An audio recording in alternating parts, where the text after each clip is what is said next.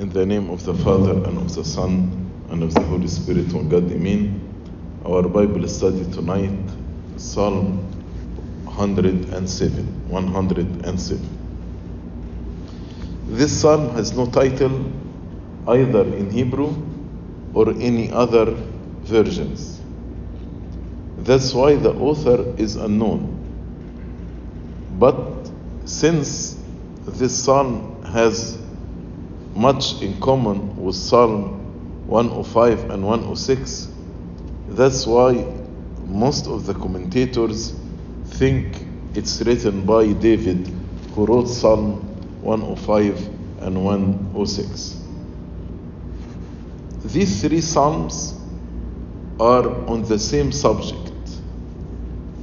Psalm 105 celebrates God's goodness in the choosing of Israel and their deliverance out of Egypt. Psalm 106 is the confession of Israel's persistent rebellion against God's purpose. So 105 speaks about God's goodness and faithfulness to Israel in spite of their rebellion. Psalm 106, the confession of the Israelites of their persistent rebellion against God. Psalm 107 is a call to thanksgiving for its restoration, the restoration of the nation of Israel. In these three psalms, the author has covered the marvelous acts of God toward his people. And also he covered the transgressions against God. Also he covered in 107 the captivities, the miseries they endured in consequence to their transgression, and finally God's merciful kindness to them in their restoration from captivity and re-establishment in their own land. So 105, how God delivered them to the promised land, from Egypt to the promised land. 106, their transgressions against God. 107, because of their transgression and rebellion, they were delivered to captivity. Then God restored them and re-established them again in their own land. This is the literal meaning of the psalm. But this psalm also can apply to our spiritual life. It's a psalm of thanksgiving, praising God for delivering us from a variety of troubles. And that's why we can look at this psalm from two different perspectives: the historical perspective and the spiritual perspective. The historical perspective, because it describes the dangers and suffering of the return from captivity and the divine power and guidance which brought the redeemed safely. Of course, David wrote this in a prophetic way about the captivity of Babylon, because David did not live until that time. But the spiritual aspect of this psalm, it presents a general pictures of the instability of human life and the intervention of the divine providence. So these pictures which the psalm contains are scenes from our real life, and these scenes are chosen to illustrate God's goodness in answering men's prayer in circumstances of trial and suffering. When we cry to God, God answers our prayer, and to enforce the duty of thanksgiving in return to the Lord. Psalm 107 asserts God's providence over all in whatsoever condition and circumstance. And it encourages us in their distresses to cry to the Lord, and He will deliver us. Also, this psalm was intended for liturgical use, and as we know, the book of Psalms was divided into 5 books. Psalm 107 introduces actually the 5th book of the book of Psalm, from 107 to 151. This 5th book of Psalm, from 107 to 151, correspond to the book of Deuteronomy, and I will explain how, and have the same message as the book of Deuteronomy. Deuteronomy is considered as the book of the law, the word of God. It is like a summary of the law that was written in the first 4 books: Genesis, Exodus, Leviticus, and Number. Also, this 5th book of Psalms, which starts with Psalm 107, present to us the key of the 5th book of Psalms. As we're going to read in this Psalm, verse 20, He sent His word and He healed them. So, the rest of the Psalms from 107 to 151, we will find all the Psalms speak about the word of God. Also, there is more to Psalm 107. It concerns the Lord Jesus Christ. The verse 20, He sent His word and He healed them. Who His word? The Logos, the Son. So this verse about the incarnation. And He healed the humanity through the incarnation of the Son of God. So the Father sent His word and He healed us. So this psalm prophesies about the coming of the Messiah. And all the pictures, all the scenes, because this psalm covers different scenes. All the scenes in this psalm point to the Lord Jesus Christ in some way or another. So this psalm presents to us a living description of the incarnate Word of God, the forgiver of our sins, who gathers His church from the ends of the earth, the divine physician who heals us, the healer of both the soul and the body. This psalm is 43 verses. 1 to 3, the redeemed offer thanksgiving to God. 4 to 9, deliverance. I told you several scenes. So the first scene, deliverance of those lost in the wilderness. 10 to 16, another scene, deliverance for the captives. 17 to 22, another scene, deliverance for the sick. 23 to 32, deliverance for those in dangerous seas. 33 to 38, God's work in transforming the earth. 39 to 42, God's work in transforming the afflicted. Last verse 43, wisdom and understanding. Tonight we'll end at verse 22. So let's start from verse 1. Oh, give thanks to the Lord, for He is good, for His mercy endures forever. So this is the preface of the psalm, in which David exhorts all who have experienced the mercies of the Lord to declare His praise and to give glory to the Lord. Why?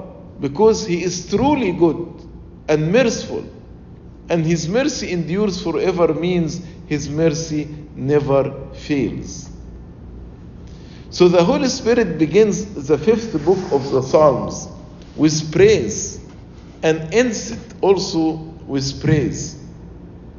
Because they who spiritually observe the law, the word of God, shall with the angels praise God continuously, forevermore. His mercy endures forever means He is unchanging in His mercy. Because the mercy is an attribute of His very nature. He is constantly manifesting His mercy. And the word, "Oh, give thanks," can be translated "Oh, confess." يعني أحيانا كلمة give thanks can be translated احمدوا or اعترفوا للرب لأنه صالح وإن للأبد رحمته. So it can be translated confess. For according to many fathers like St. Augustine, St. John Chrysostom, we are committed to confess to the Lord. What does it mean to confess? Number one, to confess for the sake of His good work with us, especially His grace working in us. Declare the goodness of God, but not by our mouth, but by practicing goodness, which is gift from Him. And confess means to confess our sins and transgression to God, to be forgiven. So the two aspects of confession are integral, interpreted by St. Augustine as confess to the Lord, for He is sweet, for His mercy endures forever. And St. Augustine says, he who does not taste the sweetness of God would not be able to confess. Confess means proclaim His goodness and confess your trespasses to Him. Father Onesimus of Jerusalem says, there are two kinds of confession. One, admitting our transgressions. Two, giving thanks for His goodness. We are committed to present both to the Lord, for He is good and His mercy endures forever. Verse 2, let the redeemed of the Lord say so, whom He has redeemed from the hand of the enemy. So specifically, the psalmist invited the people of God, those who are redeemed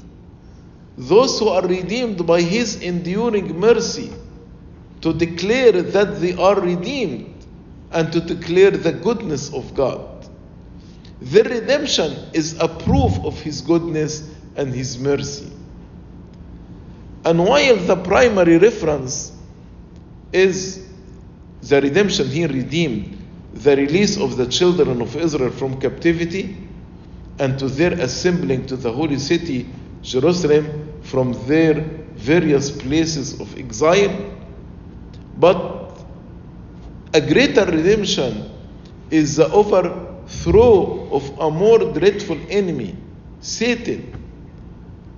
This actually is a prophecy about how God redeemed us from the captivity of Satan. It is the redemption with the precious blood of Christ from the dominion of Satan. Verse 3, and He gathered out of the land, from east and from the west, from the north and from the south. So it's not only Israel, because Israel were not everywhere. But here He is calling every single person in the world whom God gathered to actually give thanks to God. David invites the faithful who are redeemed by the blood of God, God's Son, our Lord Jesus Christ, who are redeemed from the bondage of the most powerful enemy, Satan, the prince of darkness. Because God collected us and gathered us together to be one people, one church, one kingdom, one body. Not from Egypt and Babylon as He did with Israel, but from the rising of the sun to its setting, from the east and from the west, from the north and the south. From the four quarters of the world, as we read in John chapter 10, verse 16, and other sheep I have, which are not of this fold, not of Israel. Them also I must bring, and they will hear my voice, and there will be one flock and one shepherd. Though all the faithful, whether Jew or Gentile, are especially invited here, the believers, but the invitation applies in general to all men, whether believers or non-believers, who may have been at any time or any place delivered by the Lord from any manner of trouble. Because God delivers even the non-godly when they cry to Him. Redemption in the scripture frequently used for any manner of delivery of salvation, not only delivery from the bondage of Satan, without any price have been paid for. It also applies to those who may have been delivered from the hand, from power of earthly enemy. Finally, this applies to those who may have been delivered from any exile and brought back to their country and reunited to their people, as it happens in the wars. So the whole world, whether believers or non-believers, included in this verse, from the east, from the west, from north, from the south. But Tertullian argued that the Christian faith is the only one which can make its way and win disciples everywhere. Now, the first scene, verse 4. They wandered in the wilderness. In a desolate way, they found no city to dwell in. As I told you, each scene can be applied literally to Israel, but this can be applied spiritually to all of us who are wanderers in the wilderness of this world. They wandered in the wilderness in a desolate way. They found no city to dwell in. From verse 4 to 9, first example of God's loving kindness to men. And it referred to Israel's wilderness wandering in the desert. Because for 40 years they lived in the desert. Some commentators restrict the historical sense of this verse to the 40 years wandering of Israel in the desert of Sinai. But other further extend the historical sense to the suffering of the later Jews in the exile after Nebuchadnezzar's victories, and to the strives of their returning to their home journey. And David foretold this in a prophetic way. But the deeper meaning tells us of those us who wander in the wilderness of this world. And according to St. Augustine, those who wandered in the wilderness are waterless by the rivers of grace. If they are drifted from God, then they will be thirsty because there is no water of grace in their life. Also, they will be waterless by the rain and dew of the Holy Spirit, waterless by the tears of repentance, who have strayed far from the way, wandered. Who is the way? Christ. I am the way. And have lost the track which leads them to heavenly Jerusalem. St. Jerome says the wanderers here are the Gentiles because they lost their way in the wilderness, Gentiles and unbelievers, and found no city to dwell in. No city to dwell in, to lodge in, even after they traveled for so many miles.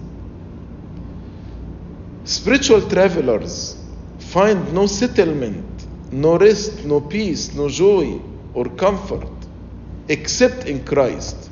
He is our city, He is our home. But they cannot find any rest or settlement in the world. As St. Paul said, we don't have here any continuing city. Verse 5, hungry and thirsty, their soul fainted in them. Those who are wanderers, those who are lost in the desert, can you describe their situation? Hungry and thirsty. Either the actual hunger and thirst for not having a place for them to rest or to stop at, nor any sort of food to eat, nor a spring of water to drink. That's why they are hungry and thirsty. Or spiritually, the spiritual hunger and thirst may be intended. One actually of the scary verses in Amos chapter 8 verse 11, behold, the days are coming, says the Lord God, that I will send a famine on the land, not a famine of bread, nor a thirst for water, but of hearing the word of the Lord. Unlike the prodigal son who came to himself and is thoroughly convinced of his state and find himself starving, those who wandered spiritually find themselves starving spiritually. No provision, the hunger after Christ, who is the bread of life, and thirst after his grace, the water of life, the Holy Spirit. And hunger and thirst, what happened to them? Their soul fainted in them. Not because God was hard on them, but that in his love, he allowed them to fail. Why? That they might call to him in their need. And hearing his reply, eat, O friends, drink, yes, drink deeply, O beloved ones. Sometimes people don't return to God unless he let them faint in their soul. That's why he led these people to faint, to return back to him. So he did this, they might learn to love their helper, God. Verse 6. What happened after their soul fainted in them? Then they cried out to the Lord in their trouble. And what happened? And he delivered them out of their distresses. So in the trouble of the wilderness, the redeemed cried out to the Lord in their trouble, and God answered, and he delivered them out of their distresses. When all human help failed them, they appealed to God, and God delivered them out of their distresses. When there was no food, God gave them the manna.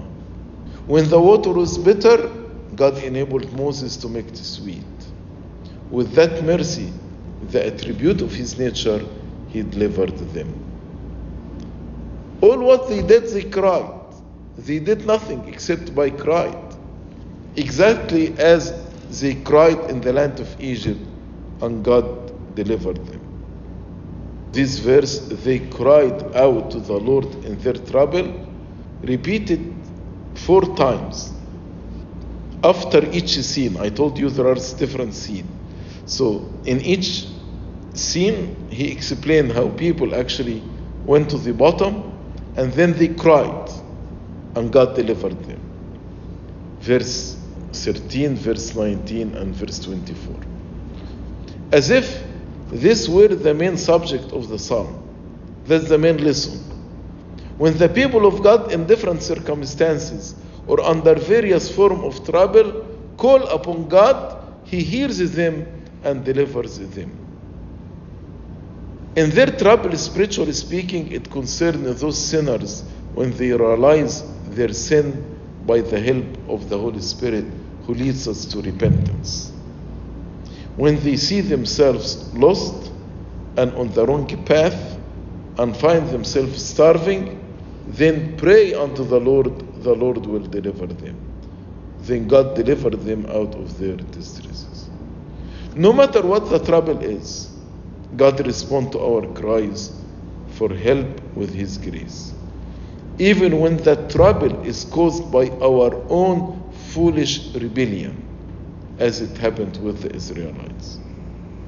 St. Paul in Ephesians chapter 2 verse 4 and 5, he says, God, who is rich in mercy, because of his great love with which he loved us, even when we were dead in trespasses, made us alive together with Christ. So when we call upon God, God will deliver us. Verse 7, they were lost. Now he led them forth by the right way, that they might go to a city for a dwelling place. So God made a way for them, and that was a straight way to a city where they might permanently dwell. God led his redeemed to just the right place, to a city for a dwelling place. And God did not show them the way. You know, before the GPS, when somebody needs direction, we tell them the way, we give them direction. But the GPS is different because it leads you step by step. Even if you lose your way, it will tell you how to do rerouting. God's in leading us, he doesn't just show us the way, give us direction. No. He's not pointing out a distant city from afar. No. He led them forth and was himself the guide of their journey, their teacher, holding our hand and taking us step by step. And the Coptic word for lead us throughout the way into your kingdom exactly means not God just giving us direction, but holding our hand, taking us step by step, lead us throughout the way into your kingdom. Thus the Lord leads awakened soul to the right way of salvation, to Christ, who is the way, the truth, and life. God directs and enables us to believe in him, to walk by faith, and to continue to walk in him. God's way is a plain and straight way in which the redeemed shall not stumble. The evangelists and the apostles tells us in the clearest language that there is no crooked or uneven way to heaven. Because as you say, the crooked way, he will make it straight. Because if the way is not straight, it does not lead to that dwelling place, heaven. And the dwelling place is either Christ or the church. Verse 8. Now he explained the first scene, the trouble. Then when they cried, God delivered them. Then what the reaction should be. Verse 8. Oh, that men would give thanks to the Lord for his goodness and for his wonderful works to the children of men. This verse is repeated again 4 times. I told you there are 4 scenes. As in each scene, they cried to the Lord and God delivered them. In each scene, we will read the same verse, that men would give thanks to the Lord for his goodness. Verse 8, 15, 21, 31. It is an earnest call on those who have experienced God's mercies to be thankful. God's goodness to those returning through the wilderness should give everyone reason to thank him for his wonderful works to the children of men. So not only Israel, but God do this with all the children of men. That's why he called everyone from east, west, north, south to give thanks to God. We should be able to thank God for more than just his work in our personal life, but also for what he does for others, the children, his wonderful works to the children of men. The wonderful things he did for the deliverance of mankind should also be properly praised and acknowledged. What are these wonders? His incarnation, passion, resurrection, ascension, the work of the Holy Spirit in us, all the miracles he has done himself or by the hand of his apostles. This ought to be the theme of thanksgiving in private and of proclamation in public.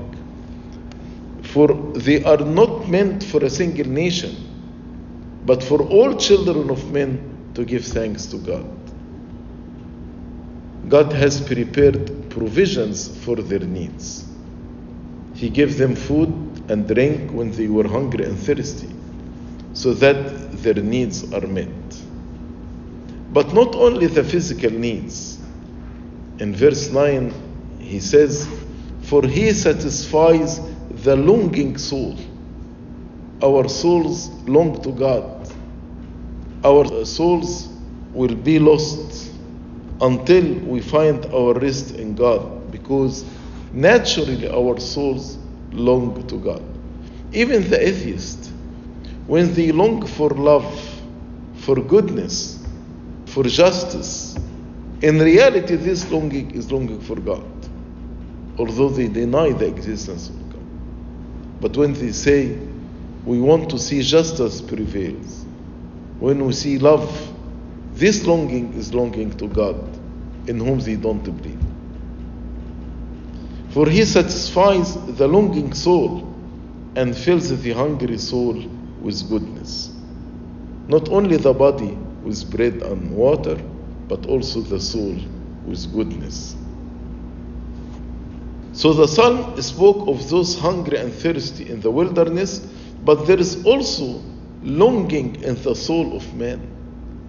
Hunger and thirst in the soul. God's literal guidance and deliverance for his redeemed in the wilderness becomes a picture of how God delivered the lost, thirsty and hungry soul and fills it with goodness. So as he satisfied the hungry people in the wilderness, in the same way he will satisfy the hungry and longing souls. As the Lord Jesus Christ said, "Blessed are those who hunger and thirst for righteousness, for they shall be filled."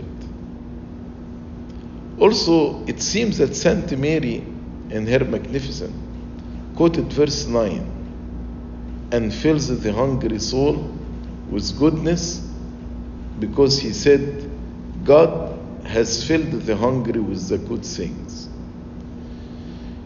This quote and many other scriptural quotation found in Saint Mary's song, Magnificat, recorded in Luke chapter 1, show that Saint Mary was a woman who knew and loved the Word of God.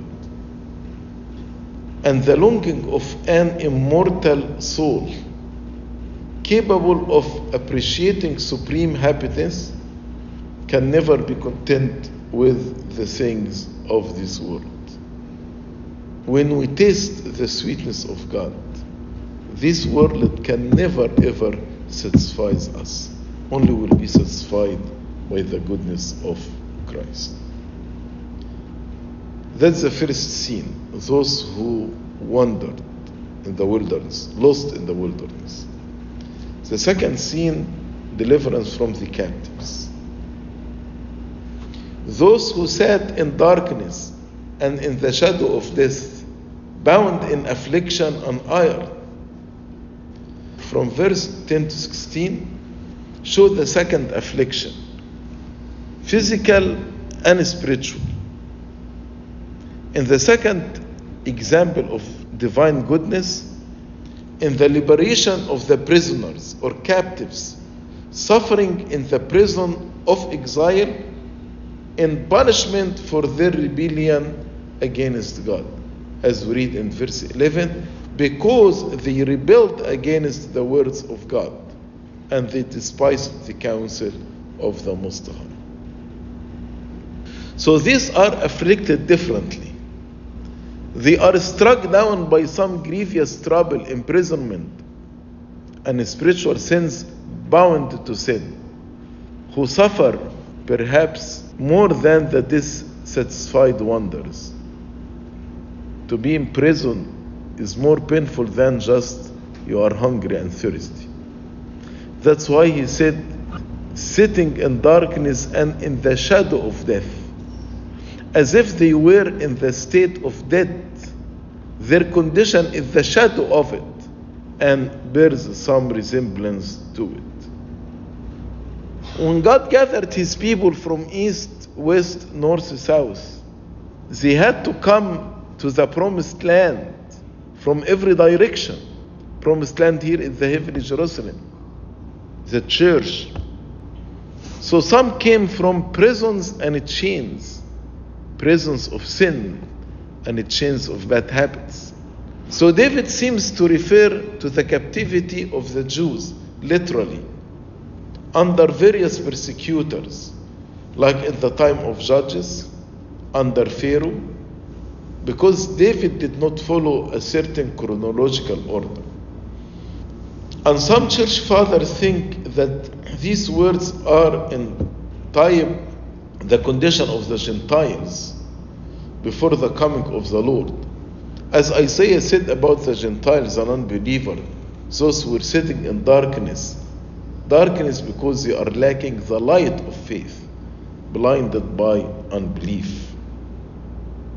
And he used the word sitting because the Psalms here want to point out that they had been for a long time in this condition.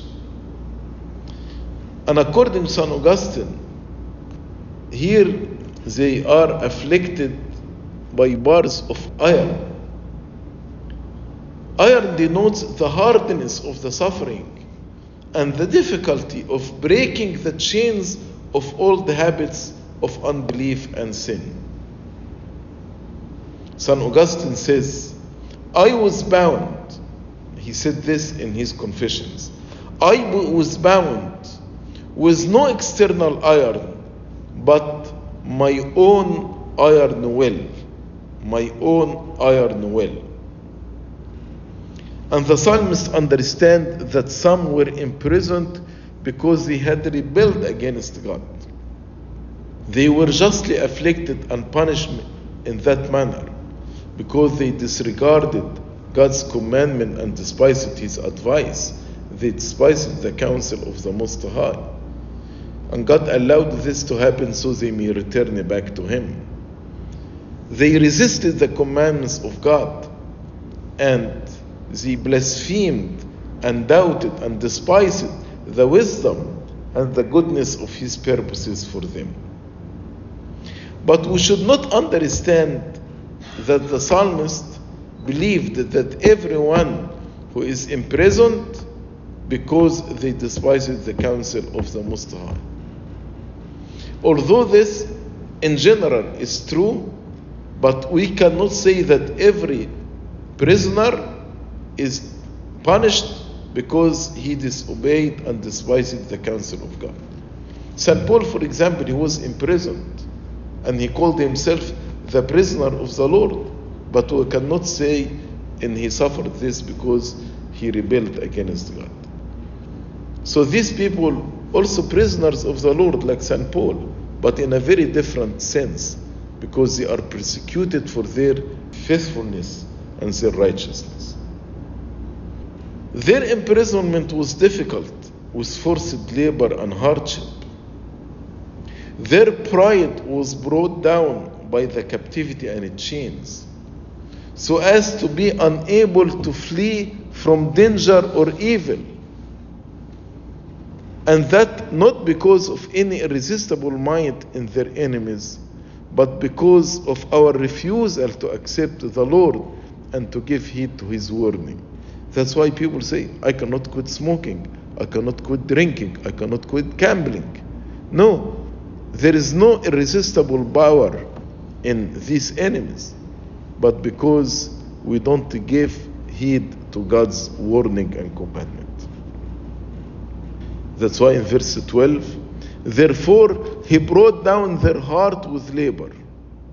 They fell down, and there was none to help. Again, there was none to help. He brought down their heart with labor. Why? so that even the prison was not a place of rest, but of toil, and that the captives suffered as their fathers had done in Egypt under Pharaoh. And God allowed this so they may return to cry to Him so He can deliver them. So the bondage to Satan does not involve merely incapacity to do good, but the necessity of doing evil, and that at the cost of far more labor than God asked from His servant. Satan demands more labors and toil from his followers than what God actually is asking from His children. And it is well noted that there was none to help them. None to help them. We as Christians, the Holy Spirit is our helper. God is our helper. The holy angels are our helpers.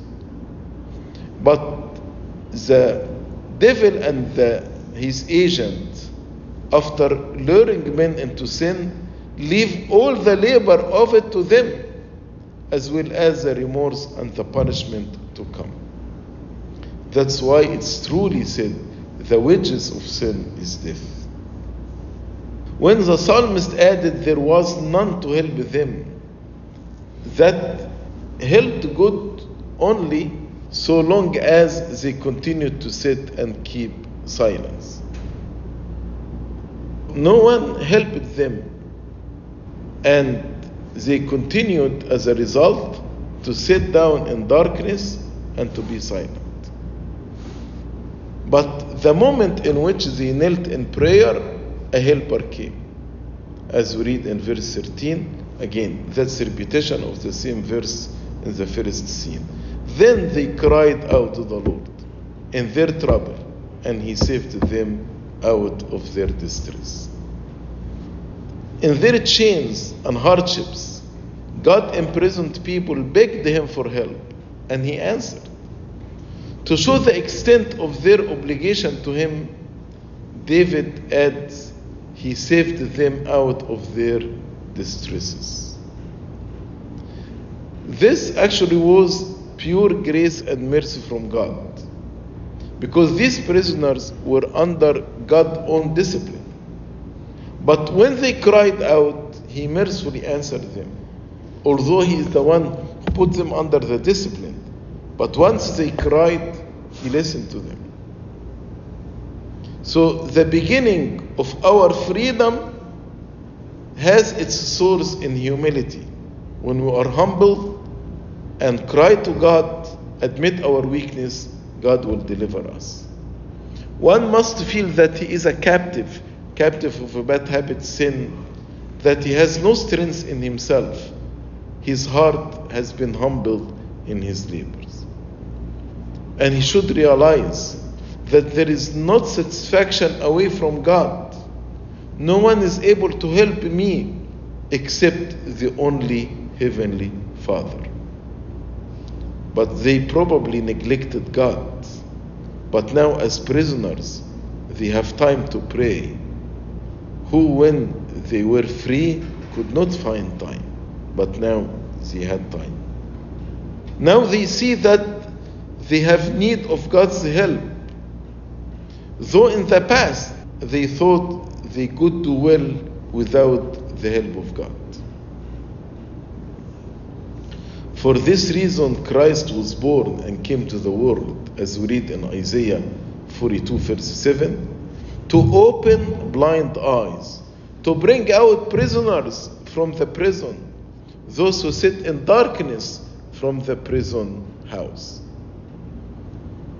And also it was said about Jesus Christ in Luke chapter 179, to give light to those who sit in darkness and the shadow of death, and to guide our feet into the way of peace. Verse 14, He brought them out of darkness and the shadow of death, and broke their chains in pieces. He not merely loosed, but He broke with speedy deliverance and irresistible might. When God will, the deliverance from the greatest difficulties that lie in the way will be nothing before God. Verse 15, of course, he brought them out of darkness, shadow of death. Again, this about the descent to Hades and how he took captivity captive.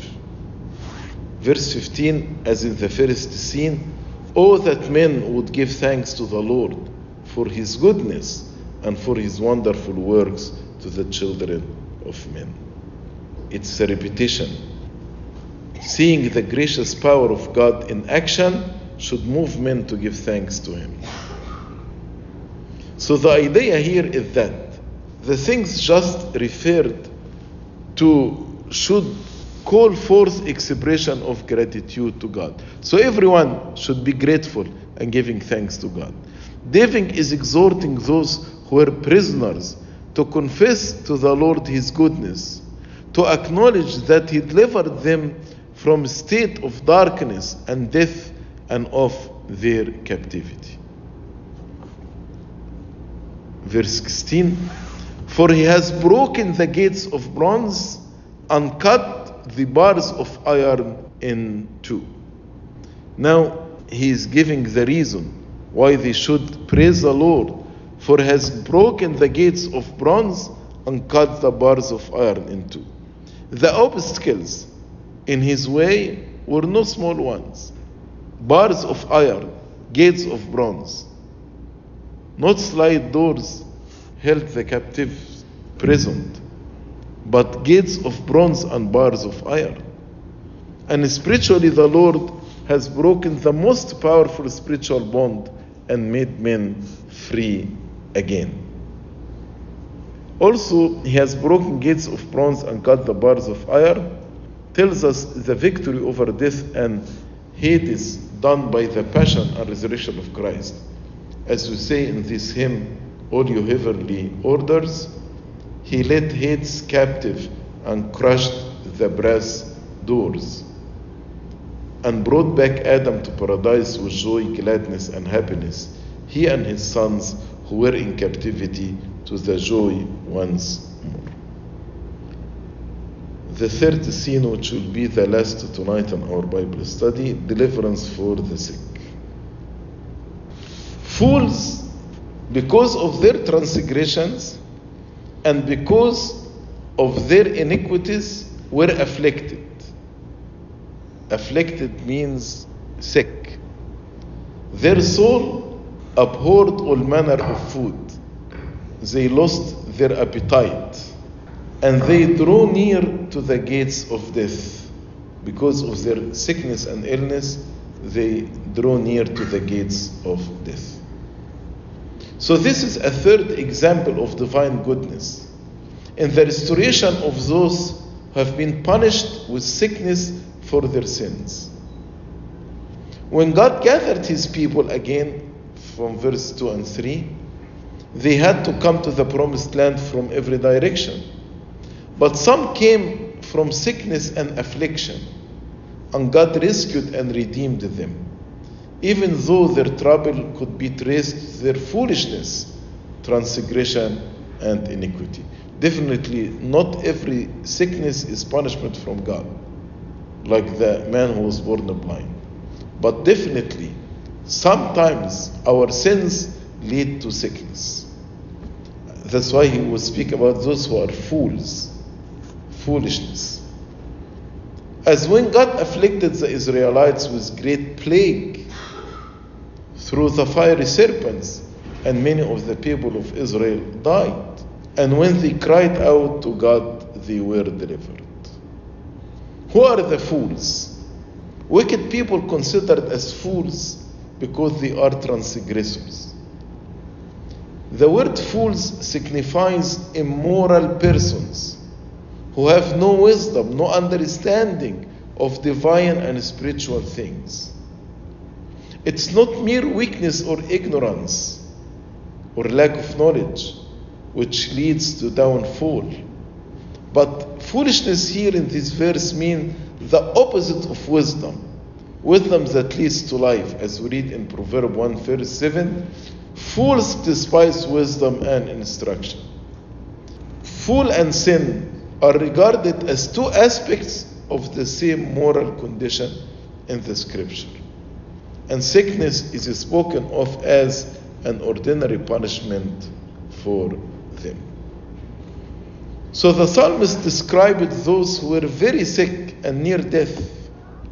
The disease must have been very severe when they refused the food, lost their appetite. It's food that's necessary to support their life. So that death must have in consequence been actually at their doors. They drew near to gates of death.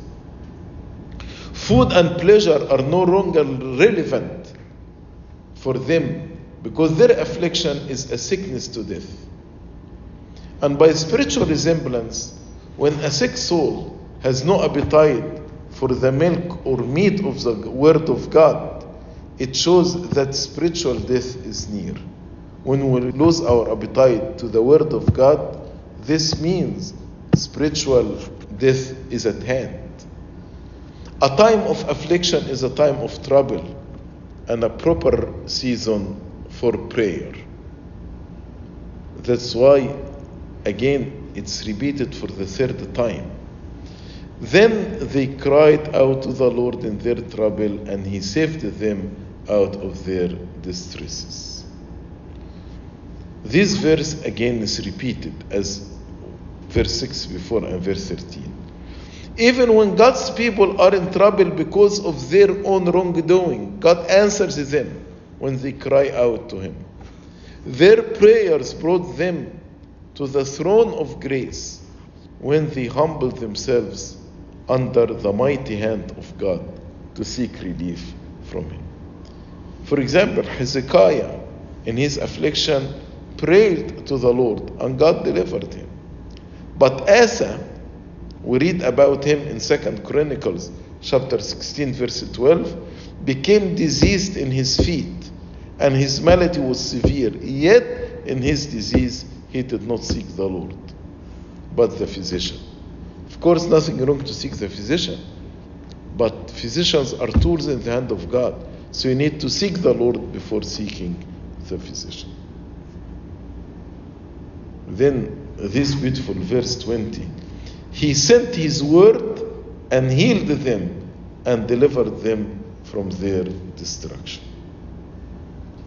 They were healed by the power of God's word, reminding us of the many times Jesus healed people simply by speaking a word. Say a word and my servant will be healed. He sent His word and healed them. David explained how they were healed. It is by the will and the command of God alone. David speaks figuratively when he says he sent his word, as if the word a messenger or ambassador on the occasion. His word can mean a human messenger, like the word sent to Hezekiah in his sickness. Or the word can be a thought suggested to the mind, either directly by God or by an angel, like what happened to Job in chapter 33. Also, He sent His word. It's about the incarnation, the mission of the Word incarnate, the actual Word of God. Because the Son sent by the Father, through whom many were healed of their physical diseases, and without whom nobody could be healed of their spiritual diseases. He is the true physician of our soul. These sick and afflicted ones were delivered from their destruction by the powerful word of God. God, by His sole word and command, can heal and cure all manner of diseases. He delivered them from their destructions. Verse 21, once again, he said the theme of the psalm to be grateful.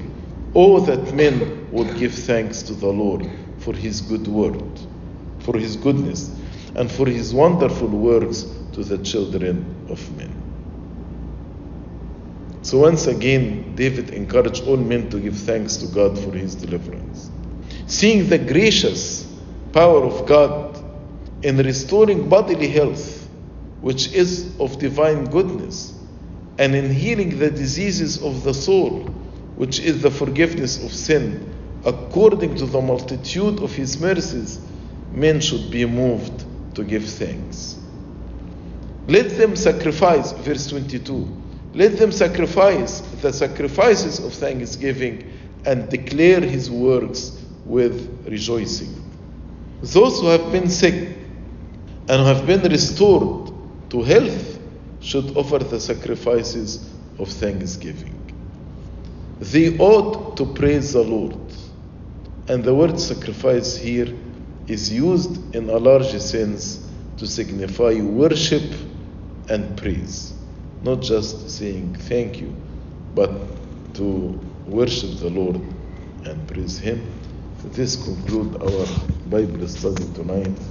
Glory be to God forever and ever.